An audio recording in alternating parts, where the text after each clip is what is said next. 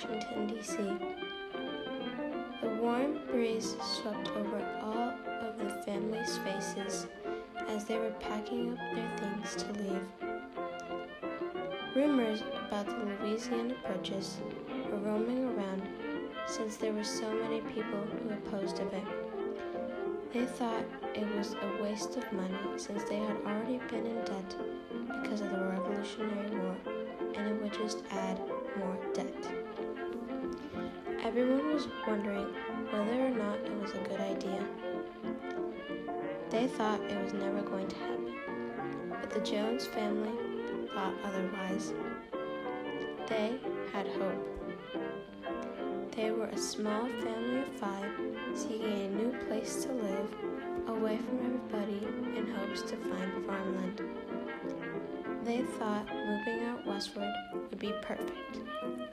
They just needed to explore the land before everyone else did, to see if it was able to use as farmland.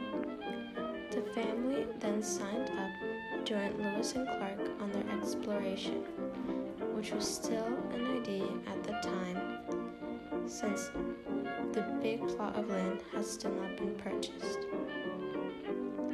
When they told everyone about their decision, everybody laughed. They all thought they were crazy and dumb for having hope in such a crummy idea. But they brushed it off and thought nothing of what anybody said. A long while later, the newspaper came out with all the information about the purchase and its big decision. It read, "I have chosen to purchase this big piece of land," but that's all the family needed to hear. The Joneses quickly went back home and said goodbye to everyone as they waited for the exploration to happen. Several days later, it did. They met up with everyone and heard several times along the way to their meeting place that this journey would not be easy and that many hardships would be coming their way.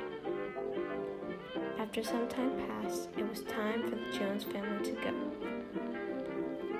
They were excited yet terrified of the journey that they had ahead of them.